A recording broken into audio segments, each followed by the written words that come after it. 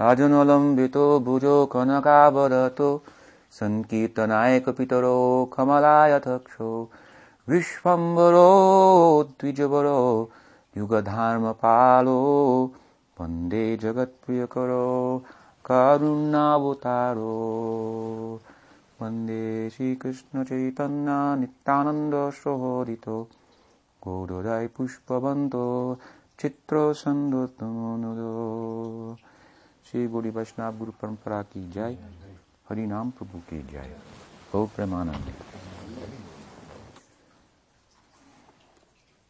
So I'd like to speak briefly from Bhagavad-gita.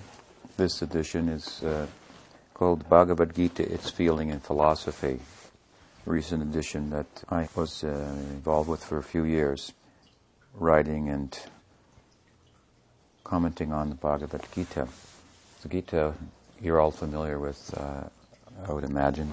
Bhagavad-gita is probably the most famous and well-known Hindu sacred text. And it's interesting to note that the book Bhagavad-gita, Bhagavad refers to God, so it means God, and Gita means song, that it's entitled such. Spiritual life, in many respects, is best communicated through song and poetry and such types of expression, vocal expression, that lend to spontaneity and stir emotions within us.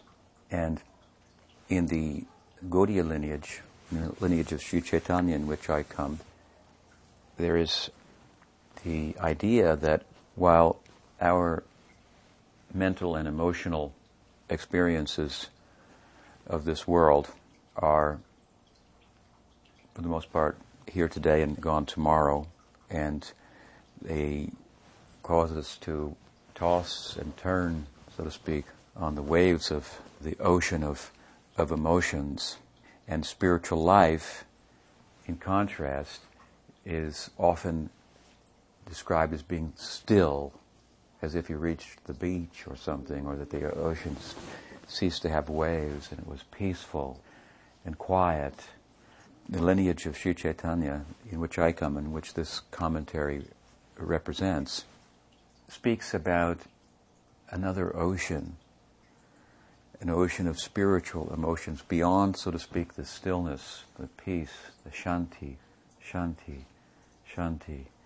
that is certainly the shore of spirituality, or the island of spirituality in the ocean of material emotions, where we can get some rest, some peace from that tossing and turning. But in the Gaudiya lineage, there's an idea about Brahman, about spirit, that would compare that peace, that stillness, that shanti, as I am at the moment, to the beach, to the shore.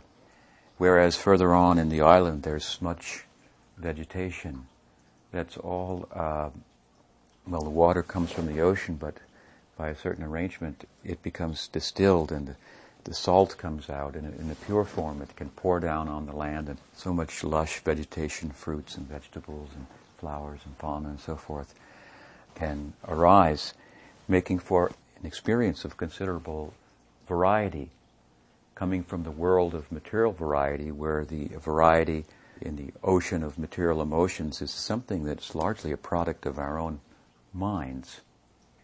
This is, of course, a very central point to the basic teaching of the Gita, regardless of what lineage we may be in, or whether we're not connected with any particular lineage but are interested in spiritual life. You've probably heard this before, that our mind is somewhat like the central computer of our present sense of identity, as much as we are identified with our bodies, our nationality, our personality, our likes and our dislikes. As much as our likes and our dislikes define us, then that sense of self, this mind, with regard to that, is like kind of the central computer of our sense of being, to which messages are relayed through the medium of the senses of perception, our senses of seeing and tasting and hearing and touching and smelling.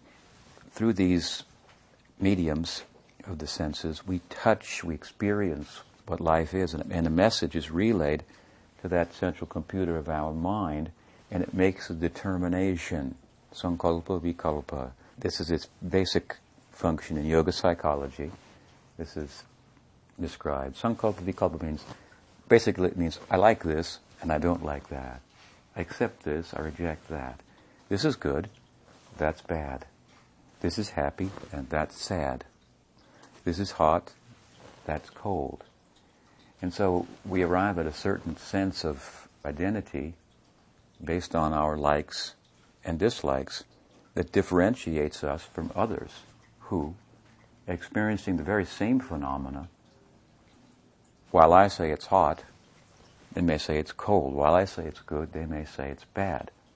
While I say it's happy, they may say it's sad. So the question arises, which is it?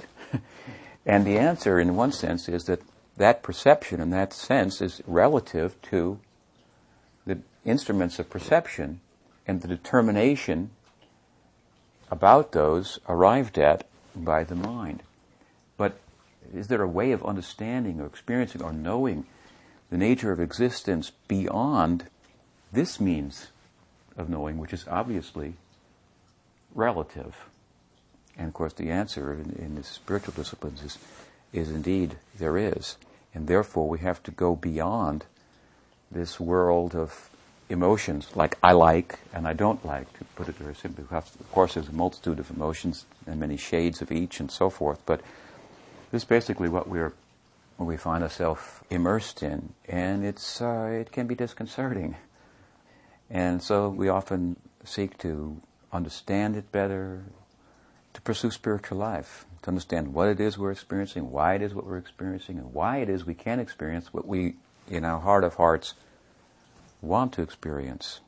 Some kind of peace, stability, security. But as much as we want peace, stability, security, unity, a coming together, that this mental perception of self and reality doesn't afford, not in a universal sense.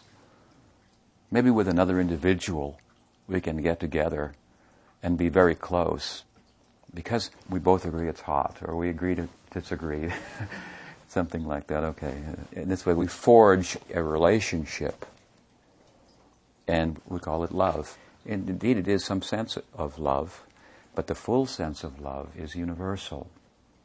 And it's something that, if you look at it from any side, it's love. If I love one, I may not love another. And my love for one may be negatively defined by those that I don't love, or that which I don't love. So the real sense, the full sense of love, is a universal sense of love, that from whatever angle we look at it, it comes out as love. This, of course, is what the spiritual traditions talk about, and this is what we want. And unity is certainly part of that. And peace from the tossing and turning of the roller coaster ride of material emotions certainly would seem to be part of that. And stability and a sense of an enduring experience, not one that is here today and gone tomorrow. All this is certainly part of love, universal love, and that which we seek on the spiritual path. But as much as we seek peace, which is kind of a quietude and restful, we also seek to be loud sometimes, to make music and to dance joyfully. As much as we seek stability, we also seek instability. We like to take risks and chances and do something exciting. As much as we seek unity, we seek variety also, diversity. We want both. So the Vedanta of the Gaudiya tradition very much answers to these contradictory calls of our heart, of our soul, for, as I say, unity and variety, unity and diversity at the same time, quietude and celebration at the same time. It's termed the Vedanta of the Gaudiya lineage, achintya, which means something that's not rationally conceivable. Bed abed. unity and difference at the same time. When I say Vedanta, I mean the metaphysic of the Gaudiya tradition. I mean the world view, the view of reality that its mystics have arrived at when they went beyond the mind. And it makes for a spiritual reality, an ultimate attainment, so to speak, that in the analogy that I began with is more about the jungle of flowers and fauna and fruits, and all of which has a similarity with, and it seems, some connection with that salty ocean of emotions that we wanted to get out of, and we were tossing and turning, where the water you can't drink, it's wet, but you can't drink it, and it's disconcerting. You might go under, and then the next minute you're tossed high, and so to land on the beach. This is Shanti, peace, peace. But then to move on into Brahman deeply, this is the idea of the Gaudiyas as they speak about it, where the water, where the emotions that make up that ocean have been transformed.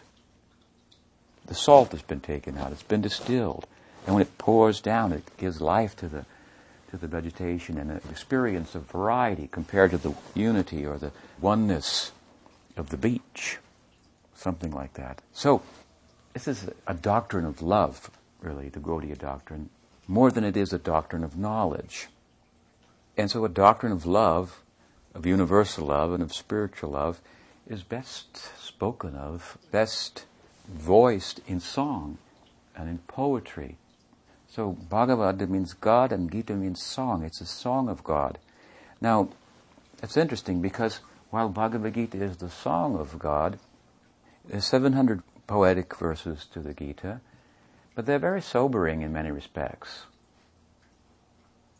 Krishna, spoke Bhagavad-gita. And Krishna is, as per Bhagavad-gita, the God of gods, Param Brahma. And he's well known for flute playing. You've seen the deity of Krishna, the picture of Krishna playing the flute. The most perfect instrument is the voice, the human voice, really. And the flute is that instrument that takes from the voice and with very little distortion, it augments the voice. This is the idea of the flute. So he plays the flute. It's a very charming instrument and full of spontaneity. Krishna's known to be dancing with milk maidens and herding cows, roaming freely in the Vrindavan forest. His crown is a peacock's feather, decorated with the minerals of the ground, different colors, and so on.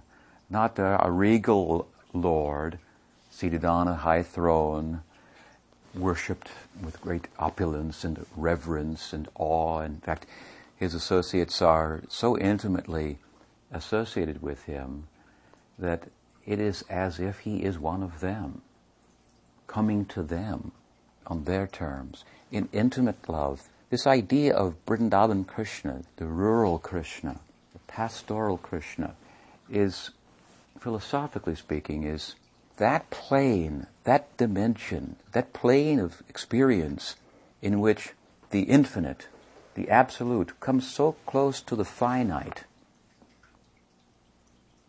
in intimacy that by necessity it must take on a finite appearance. Because without taking on an apparent finite experience, the possibility of intimacy is removed. Do you follow what I'm saying? In other words, if we knew we were sitting next to God, we'd say, "Oh my God," something like that, and we would step back for a moment. So this is the idea of Krishna, that if we want such intimacy, such love of God, in love, what happens? In love, the union is such that the distinction between the lover and the beloved becomes blurred. I accept your heart and your mind as mine, and you accept my heart and my mind as yours. We remain in separate bodies. But I act as if I'm in yours, you act as if I'm in mine. This is the idea of love. We don't get so close to that in this world, and I've already explained briefly why.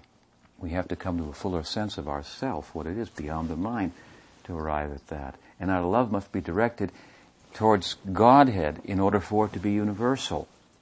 That is not at the cost of loving wife, children, friends, family, whatever it may be, directing all love to God.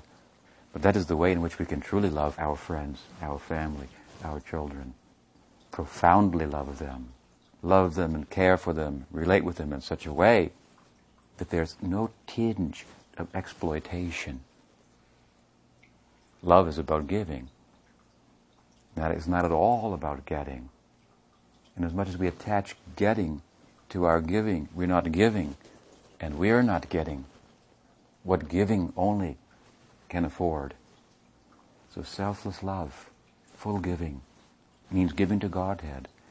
And what this plane of Braj Krishna, Vrindavan Krishna is about is arriving at such a destination of union, such a plane of union with God, that the distinction between the individual soul and Godhead is blurred. What I mean by that is not that the individual becomes the God, the Supreme Soul, but like the blurring in love, where the distinction between two is blurred, but the two remain. So there's a union, there's unity, and there's diversity at the same time.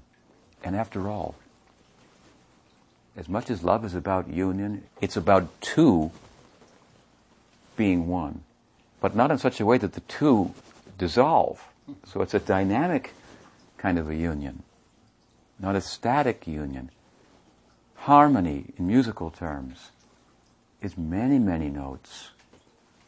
The more notes that there can be, the greater the harmony. They're all playing the same tune, so there's unity. But it's not all just one note. That is a rather static idea of harmony. I don't even think it is harmony. There needs to be more than one note for there to be harmony. So, this is the idea of Braj Krishna, this Vrindavan Krishna. That Krishna you see with the peacock feather. Human-like. He's completely God and completely human. This is a very interesting theological idea. Completely God, what does it mean? Completely God. And we think God means He must be all-powerful then. Godhead is all-powerful. The source of everything. So whatever comes out of that source, whatever power, must be within the source. So all-powerful. How Krishna can be God? The full God. All-powerful. Sometimes Radharani, his consort, is chastising him in his Leela. How can he be all-powerful? Sometimes with his cowherds, his friends, he's wrestling, and he becomes defeated. And he has to carry them in their game on his shoulders. How can he be the supreme? All-powerful. This is the idea. When Krishna is being chastised by Radha, lamenting for her company, when Krishna is being defeated by his friends, when his mother Jashoda is chasing him to capture him for stealing butter from the neighbors, this is all play. This is Leela, the play of God. When he steals, is he culpable? No more than one who steals from himself. When we steal from ourselves, we call that play only. So all this is play. Now, what does play have to do with power? What is the connection between play and power? Oh, there's a big connection. Unless we have power, we can have play. You understand? Unless we have some power, some money in the bank, we've saved, we've worked, we've got some power, now we can play. We can take a vacation. So who's only playing? He's all-powerful. This is the idea. Fully God and fully human. Fully human means that He comes to us fully on our terms. Human-like. Fallen in love. Krishna is God, fallen in love. He's fallen in love with His devotees. Love is a fallen condition. So humanity is a kind of a fallen condition, which we try to transcend the limits of humanity and know our spirituality. We could say that means to realize the full potential of humanity. Why? Because the distinction between humanity and animality is not merely, as it's often reasoned, the power of discrimination. It is said that humans differ from animals because they have the power of reason. But more than that, Chaitanya Mahaprabhu reasoned. What the difference between humanity is and all of the species is that the full potential to love can be realized in the human form of life. We should reason about that. And then put reason in its place. You know that it's not rational to believe in God. You know that, I think. From a fully rational point of view, there are many good arguments. We cannot give conclusive reasoning as to the existence of the soul, what to speak of God, that everyone will accept, every reasonable person will accept. But it's good to know that there's no meaning to life. It's good to know that that means that life is about love, which transcends reason. In that sense, there's no meaning to life. Ahituki, apartihata, yayatma samprasiditi, savaipum samparo dharma, yato bhakti radhoksaje. This is the Bhagavad's message. The question is, what is the best dharma? It is bhakti. And what is that? How does it define? Ahituki. It has no reason. That which is beyond reason. That is love. Love knows no reason. It's not unreasonable to love, but it picks up where reason leaves off.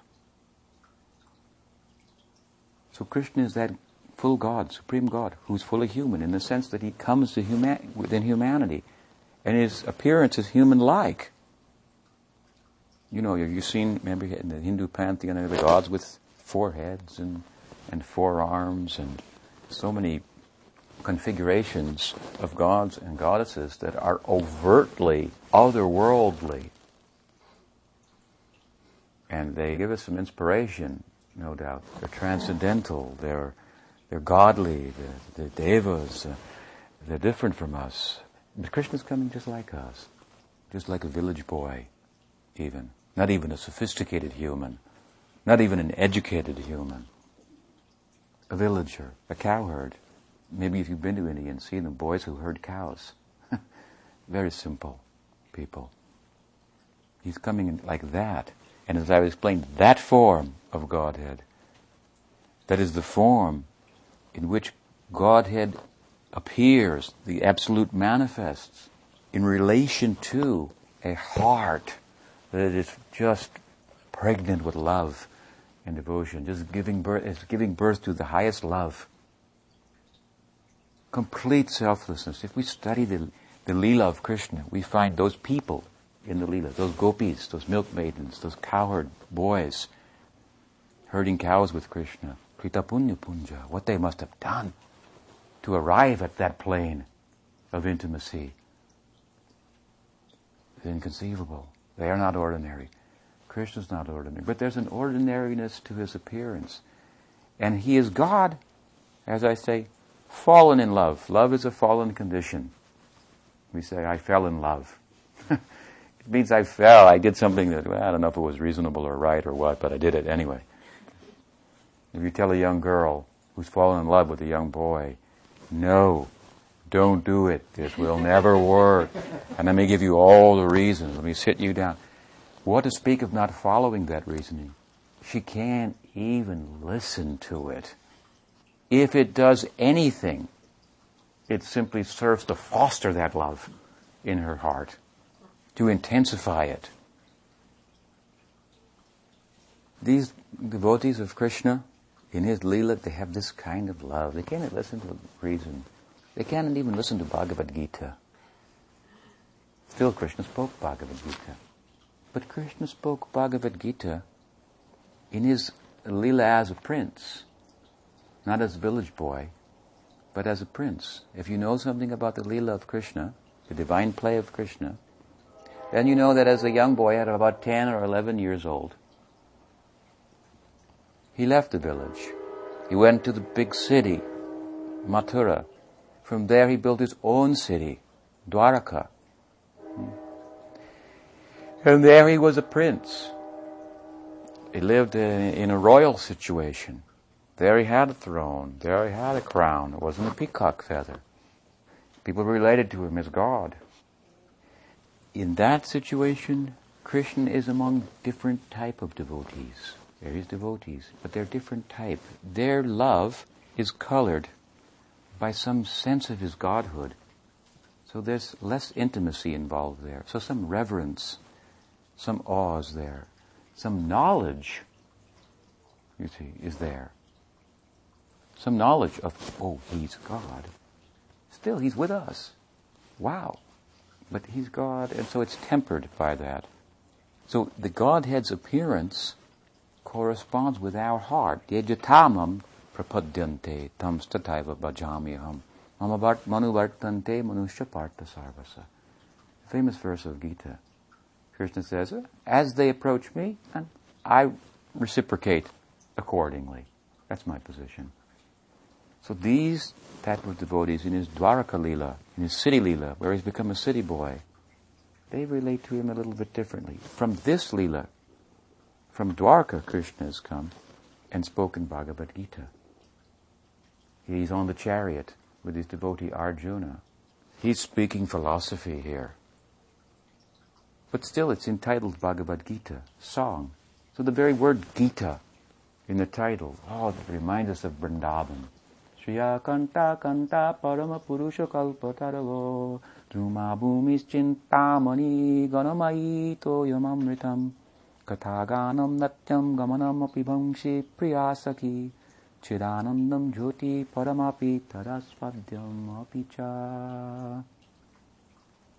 It is said there, the land is such, that place, that domain is such, that every word is a song, every movement is a dance. One of our acharyas, Jiva Goswami, one of our gurus in our lineage, many years ago, writing about this, he said, what I sang is one song from a text called Brahma Samhita. It speaks about that place, that land, that domain, that plane of experience, Vrindavan, Krishna.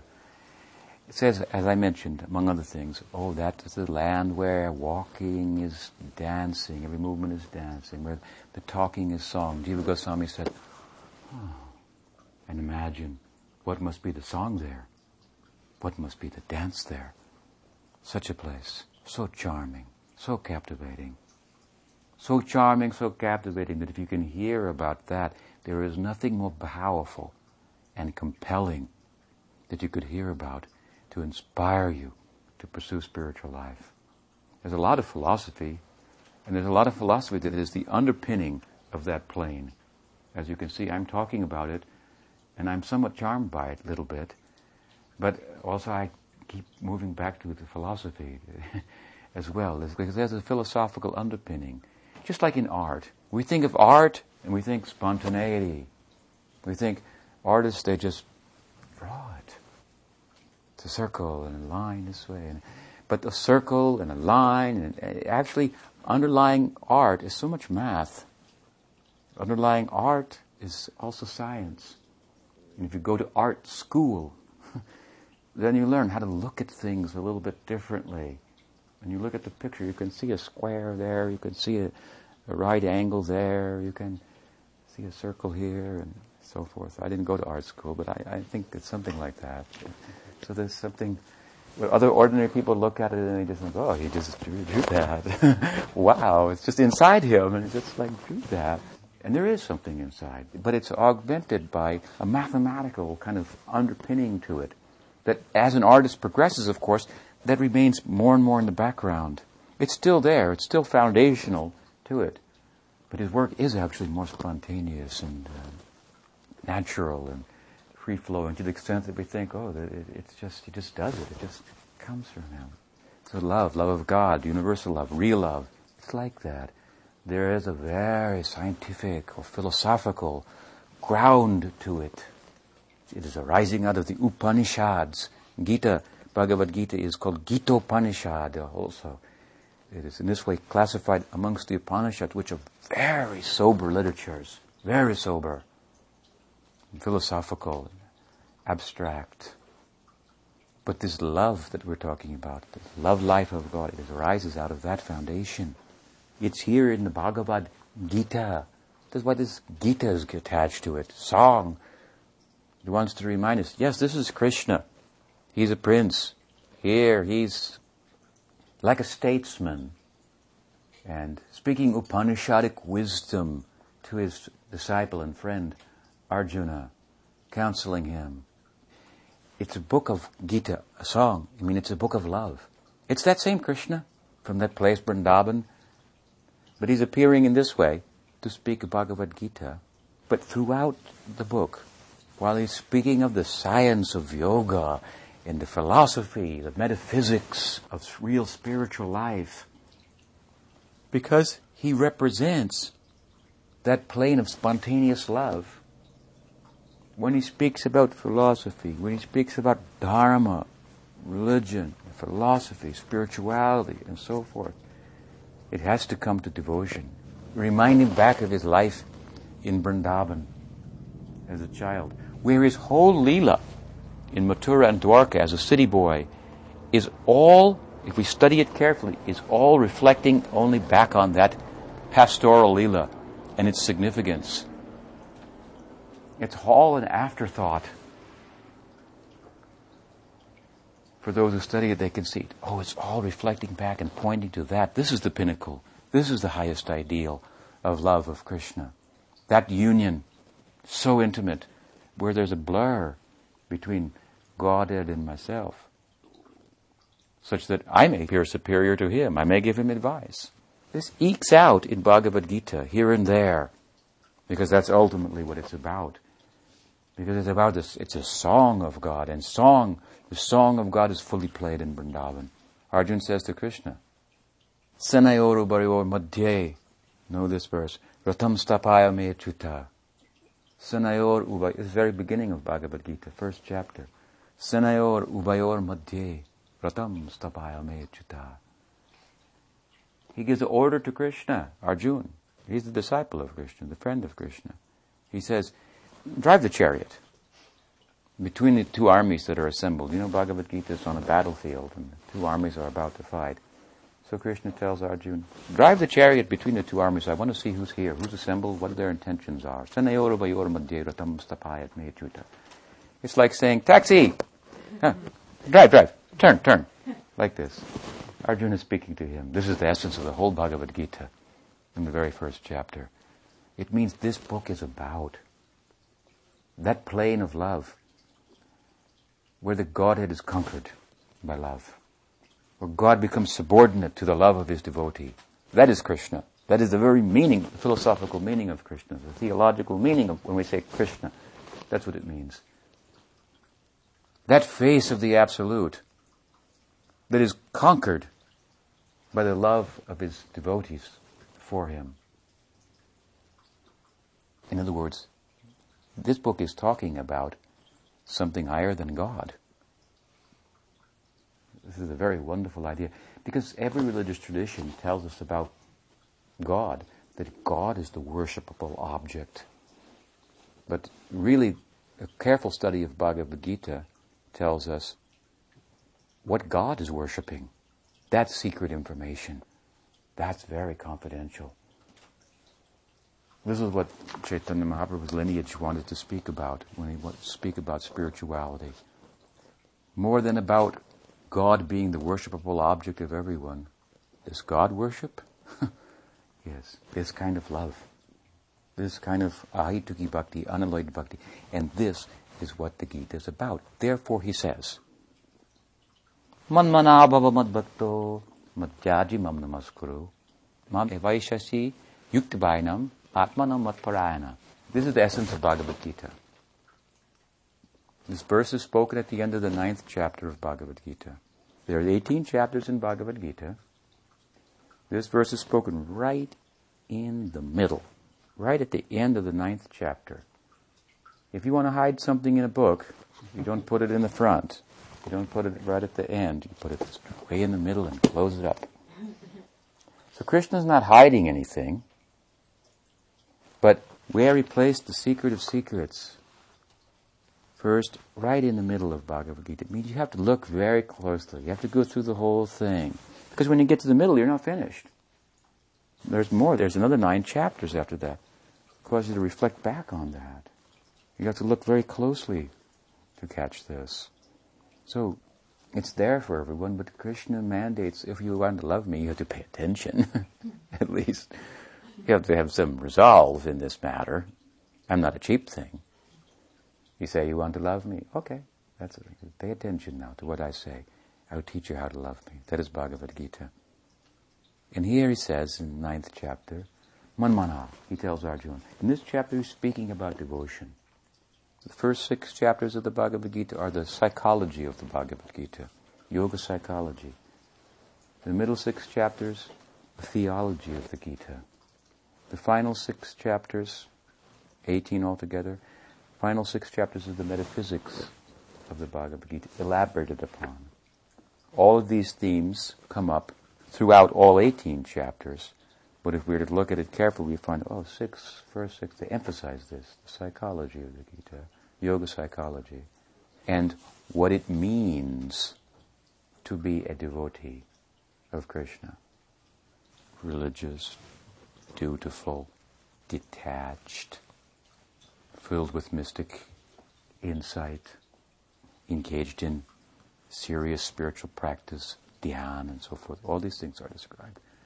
We come to the end of the 6th chapter, and Krishna speaks directly about bhakti. He says, this is really you should be a yogi, Arjuna. This is what this is about, he says. And of all types of yoga, bhakti, that is so nice. I like that the most, Krishna says. What he's done in the first 6 chapters is really told Arjuna what it means to be a devotee. And Arjuna is overwhelmed by the thought of what it means really to be all that's involved, to be a devotee in a real sense of the term. He's awed by that. My God. And then the middle 6 chapters, and Krishna starts speaking about himself. Because if you're going to be a devotee, you have to have the object of devotion. It happens to be Krishna. He happens to be the object. So he begins to speak about himself. And here, again in the 9th chapter, he starts to speak about pure devotion. The different types of devotion. Mixed devotion. Devotion mixed with karma. Devotion mixed with knowledge. But pure devotion, unalloyed devotion, that makes knowledge seem small and insignificant. Even the knowledge, as I say, that Krishna is God. This kind of thing. So he says, he comes out, he's very emotional at this point, spiritually emotional. He says, Manmana bhava bhakto. He tells Arjuna, look, this is what it's about. Just manmana. Fix your mind on me. Manmana bhava bhakta. And become my devotee. It also means to be my devotee, you got to fix your mind on me. Can't be wavering here, there, and everywhere. Manmana bhava bhakto madhyaji. If you can't really fix your mind on me fully, which is what love involves, then take steps to realize that madhyaji, worship me, do some bhakti. Manmana, always think of me, that is rag bhakti. Always think of me. Mind always absorbed in thought of Krishna. Cannot deviate. What is the example? We try to think of Krishna. If we are devotee of Krishna, we try to meditate on Krishna. Think of Krishna. Hare Krishna, they're chanting on the beads, Krishna Nam. So many things are there. The world is full of distractions. In the ashram they are distracted. While chanting the name of Krishna, the mind is going someplace else. This is the life of sadhaka, a practitioner. But manmana, always think of me. That is something more. Who can do that? What is the real standard of that? We must go to Vrindavan there. What do we find? We find gopis, those milk maidens, who exemplify the highest standard of devotion and love for Krishna. And what are they doing? They're trying to forget Krishna. They're trying to not think about Krishna. Why? Because Krishna was there with them. At night they met on the full moon, finally, after so many years of their budding love and meeting, exchanging glances, unbeknownst to others. On the full moon of the Sarad season, they went out, heard his flute, and through his flute they each heard their own name on his flute, playing in their heart, and they went. They didn't know the others were going. When they arrived, they said, you came too, and you heard it also. You're here. Let's form a group based on this, who all heard this call of the flute of Krishna. This kind of organization we want to join. This kind of lineage we want to join. One of substance, not merely of form and corporation and the rules and the regulations and all these things. They have value and they're useful. as much as they foster this kind of unity, this kind of love. Gopis came to meet him. On that night, their love was consummated in Rasa Leela. And shortly thereafter, Krishna left. As I said, he went to the city for a long, long, long time. And so what did they do? They tried to forget him. What pain of separation they felt from him. And they thought, thinking about him is such a problem. Such a problem. You think about him and he disappears. So let us make a pact. Let us forget about Krishna. We'll stop thinking about him. They're trying to stop thinking about him. This is manmana, mind absorbed in me, in Krishna. They could not stop. The more they try to think about him, the more they think about him. This is what Krishna is talking about. He tells Arjuna, manmana. Always think of me, be my devotee. This is the full idea. We call it rag. Rag marg. It means spontaneous. Ahoituki apratihata. There's no reason for it. That is kamanuga. There's no reason for it. Gopis shouldn't love Krishna. If you know the Leela of Krishna. In that social setting, they shouldn't love him. Because the social setting was such that young girls, they had to be married at a young age, and this had to be arranged, announced publicly, and so forth, and to be in private with a young boy before marriage, it's just in that social setting was absolutely unacceptable. There was no place for it. There was no justification for it, no reason for it. He did it anyway, compelled by their love. It's called kamanuga, following kam, desire only. Passion for God. It's passion for God that they had. This is manmana, bhava mad bhakto. We call it ragmarg. And then from ragmarg, then there's, beneath that, there's vidhi-marg. Vidhi means rules. So like, if you and I are roommates, partners in living, because, we get along. We find compatibility, so let's live together. But then sometimes after living together for some time, then we find, you play that radio so loud, and at that time I like to sleep. And he said, well, you get up so early, and you make so much noise. So, we try to make the thing work, so let's agree on a few things. You won't play the music after this time, I won't rise before this time. We make a list of rules, we put it on the wall, we live by those. This way we salvage the relationship, something like that. So this is kind of a breakdown of love.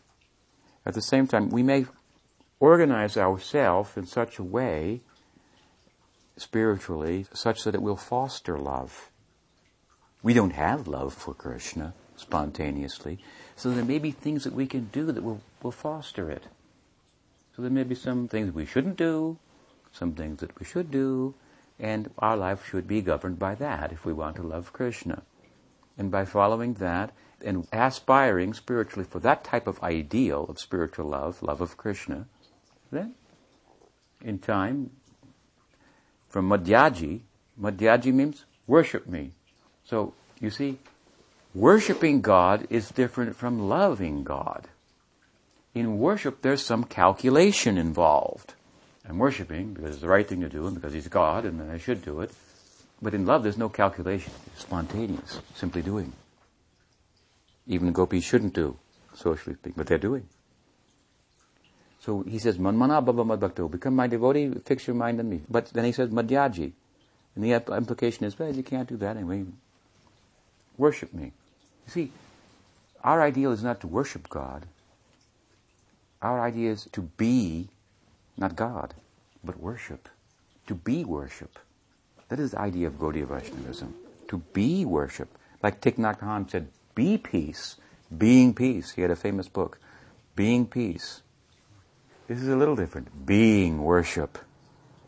When you become the worship, you see, then there's no calculation involved. In Krishna's retinue, in his Leela, amongst his associates, each one embodies a flavor of this kind of spontaneous love or worship, but reaching the pitch of love. self-forgetfulness. From self-sacrifice, from selfishness to self-sacrifice to self-forgetfulness. The domain of Vrindavan Krishna is the self-forgetfulness. Each player in that Leela has completely forgotten himself, so to speak.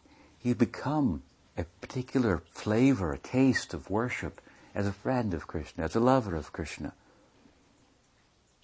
In that Leela we see so many persons, and our Gurudev may represents one camp in that group, in that Leela. A particular taste of love for Krishna, like friend of Krishna, like lover of Krishna, something like that. And therefore, yasya prasada, bhagavat prasado, yasya prasada nagati kutopi, sakshadhoritrena samasta shaste. But kintu prabolya priyeva tasya. Guru, representing God, but look more closely, represents a kind of love for God, a particular kind of love for God. And we want that kind of love for God. And he embodies that. We want to become one with that. And therefore, if you want to please Krishna, we serve the Guru. It means if you want to love Krishna, you have to get that love. This is the object. Our object is love of Krishna. This is a high idea. So we want to be worship, where there's no distinction between the object of worship and the worship. The worship is just spontaneously worshipping. There's a union, a dynamic union between, you see, it's Bed Abed. Don't think it is only Bed. It is Abed also. There's not only difference, there's oneness also. So there's the oneness of love, complete oneness of will of Krishna. In his bhakti tradition, we like to say, if you love Krishna, you'll be an individual. You'd like to be an individual, don't you? Yes, I do, certainly. You can worship Krishna and be an individual. But listen closely. You have to give up your all sense of individuality based on your mind's likes and dislikes, which we spoke about earlier. That all has to disappear, be retired. And what will become your likes? What will become your dislikes? As Krishna likes, as Krishna dislikes. As the Absolute likes to express itself in love, and joy, and celebration of His fullness through so many different ways. That is called Leela. And those who are participating in that, they're mediums through which He expresses Himself. And they become filled with that love. Why is Radha there? Everything is in Krishna. Hladini Shakti is inside Krishna. But He manifests separately that Shakti as Radha, to taste it, to experience it. But we cannot just be worship, so to speak. So we should worship. Establish the deity of Krishna and follow certain things which will be favorable, things that are not favorable. Man bhakto madhyati mam namaskaru. And worship, and the basis of worship is namaskar. We say namaskar. Nama. Not me. This is what we say. Namaskar. Namaste. It means not me. From my regard to you, and you as a manifestation of God. So namaskar is a simple beginning of worship, but it's also complete because it implies namaskar. You offer your whole body, mind, words. So Krishna is calling for this in Bhagavad-gita. And he says, if you do this, manmanabha madbhakto madhyajimam namaskaru mame vaishasi yuktvainam atmanam matparayana. Absorbing yourself like this in me, fully with your mind, you'll come to me. This is what he says. This is his message. And he reiterates this message at the end of the Gita. But he says it just a little bit differently. He says, manmana bhava madbhakto, same. Madhyaji mam namaskuru, same. Mame vaishasi, same. But mame vaishasi satyam te pratijani prayosime. So what is the difference? And I'll conclude with this. In 9th chapter he says it, but there he's talking about his devotees' love for him. He says, so this way, absorb your mind completely in me. Mame vaishasi yuktvainam, become one with me in yoga. in love, in the yoga of love, and you'll come to me. So all this is involved on your part in coming to me. Be my devotee, this is what it involves. I've spoken in previous chapters about so many things, that you have to control your mind, you have to control your senses, you have to so forth and so on and so on. So much of that mathematics, of that science, of that philosophical foundation to love.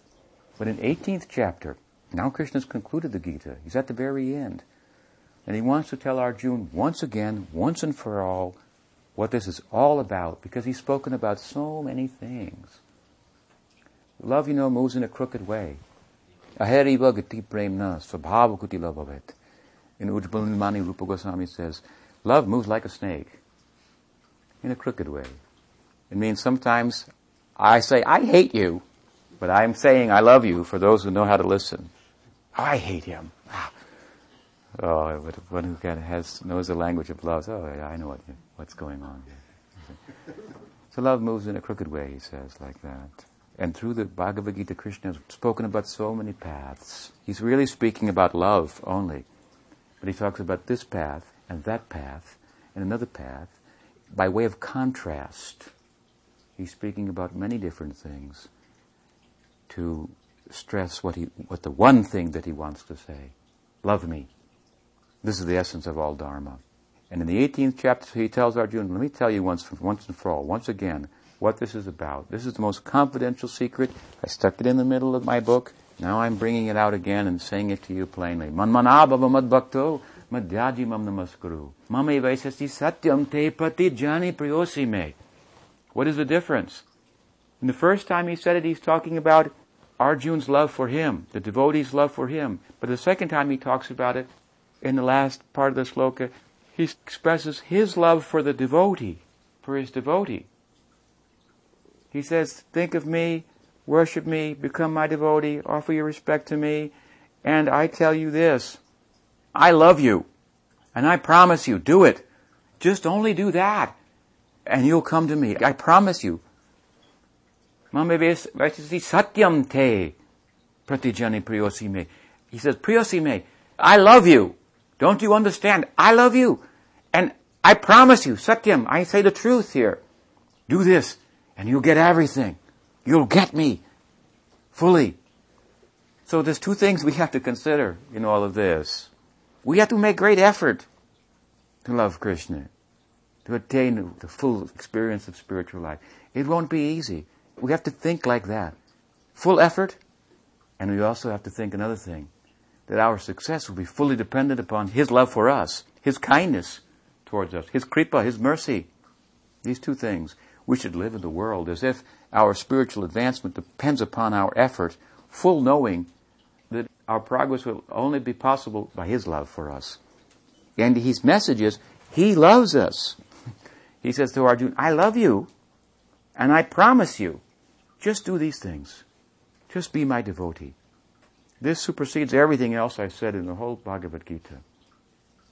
So we have a lot going for us. If you just become interested in becoming Krishna's devotee. How is that? What will be the evidence of that? That you develop some affection for his devotee. If Krishna sees, oh, he loves my devotee. Oh, I love him too. This is the psychology of love. Oh, he said that about my devotee. Oh, bring him here. I want to see him. Krishna takes interest in us. So this is the idea. So I am very happy to have come here because you are all some devotees on some level of Krishna. And I think if I come and somehow if I can say something that will make you happy, then Krishna will be happy with me. So with that I'll close. If anyone has any question, then I'll tend to that.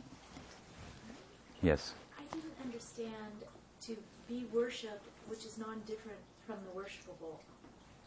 Because, you see, what I mean by that is that worship, becoming the friend of Krishna, in the Leela of Krishna, means to develop Sakhya Bhav, the bhava, the ecstasy of a friend of Krishna. So that becomes your being. You understand that? So you become that. That love that Subal has for Krishna, that Madhumangal has for Krishna in the Leela, being preoccupied with their love, that love comes to you, for example. You follow? So you get that love. By following in their footsteps, Okay, no, I understand. you get that love. Now, how is that love non-different from the object of love? How is it one? How is that worship one with the object of worship? That is your question. Yes. The answer is that Krishna, the very idea of Krishna, when we say Krishna, what it means is that face, which is the full face, but that face of the Absolute that corresponds with that kind of love in the heart of his devotee. You see, there is no meaning to Krishna without that love. That love is Krishna. You understand? Yeah. That is the idea. Deep stuff. Yeah, that's good stuff. Yeah. Bible says God is love. Yeah. Yeah. God is love. That feeling. Yes. God is love. We say that too. And also, we further seek to kind of give an editorial comment on that by saying that God is possessed of innumerable shaktis. Parasya shakti vividhaiva shruyate. Upanishads. He has innumerable shaktis. So, what is a shakti? Shakti means like energy. So, I'm a person, and I've got energy. In one sense, my energy defines me. Because if you want to know me, you say, what is Swami like? Well, he writes books, he gives these long talks, and that kind of thing. So all those things are functions of my energy, by which I'm defined and known. So God will be fully known by knowing His Shakti, His energy. And it's through His Shakti, His Swarup Shakti, His innumerable energies, but through His Swarup Shakti is the love that He is, expressed. And when He shares that Swarup Shakti with us, that's what it means to become a devotee. That means you become full of love, the love of God. You see, it's abhed, non-dual, non-difference. There's bhed and abhed, both in the equation simultaneously of the Gaudiya metaphysic. So God is that love, yes, He is. But at the same time, it expresses itself in difference, in variety. Anyway, I appreciate that point. Yes? If I understand you correctly, when we look at worshiping Krishna, or worshiping the deities, what we look at in terms of worshiping is offering tulsi, offering sweets, offering fine dress, in many ways, offering to, but it's us doing something, whereas when we are being worshipped, it's like we're not just segmenting. When we are just doing That's right. the puja, That's we're, right. we're only getting a part of the worship. Yes, but When we are being the worship, we're covering all the worship that has ever occurred. when I talk about being worship, what I mean is that you understand, it's a realization of the universality of the object of your love. Krishna is the deity, that's true. And there's a system for worshiping Krishna that if you do it right, you find that the object of your love is universal rather than localized. So I go to the temple because Krishna's there and I worship Krishna. Then I do something else that has nothing to do with worship. And it may be something I shouldn't do. So why have I done that? Because I have not realized the universality of my object of love. Then what that means is that that person that I did something to that I shouldn't have done, I didn't see that that person was a manifestation of the very deity that I worship. And so when one has this universal love, then he doesn't stop seeing Krishna in the deity, but his sense of Krishna's universality and the universality of the object of his love is realized. Now, one thing about this that's important to note, and I very much appreciate your comment there and your understanding. One thing I would like to say is that when we speak about the object of our love being universal and so forth in this way, it's beautiful, and we all like that, and it makes sense, yes. But arriving at that is not so easy either. That's very high. That means when you look at something, you only see it in relation to Krishna. When you see that beautiful cherry on the tree coming in the spring, you think, wow, it's incredible. Inside of that seed, the whole tree is there, and the blossoms come, and the cherry comes. Wow, fascinating. And let me offer it to Krishna, to my deity. You don't think, wow, that looks good. And start salivating and so forth. So it's beautiful to talk about the high ideal. And oftentimes people really like to hear that kind of stuff. And it gets poetic and, wow. But then when you start talking about how to get there, everybody wants to have something else to do. Well, there's another thing. I got to go now. It stops being poetic, it becomes practical, and you got to do that worship or whatever it may be, and you got to stop doing certain things that won't be useful, helpful, and so on. So I thank you for listening and for all your comments and questions. And I think maybe we should stop, and Kanka's made a nice meal for everyone to take and offer it to Radha Govinda. Jai. Srimad Bhagavad-gita ki jai, Radha Govinda Dev ki jai, Shri Bhaktivedanta Swami Prabhupada ki jai, Shri Bhakti Rakshak Sridhar Dev Goswami Maharaj ki jai, Shri Bhakti Siddhanta Saraswati Thakur Prabhupada ki jai, Shri Bhakti Vinod Paribar ki jai, Gaur Bhakta Vrinda ki jai, Go Premanandi. Hari Hari.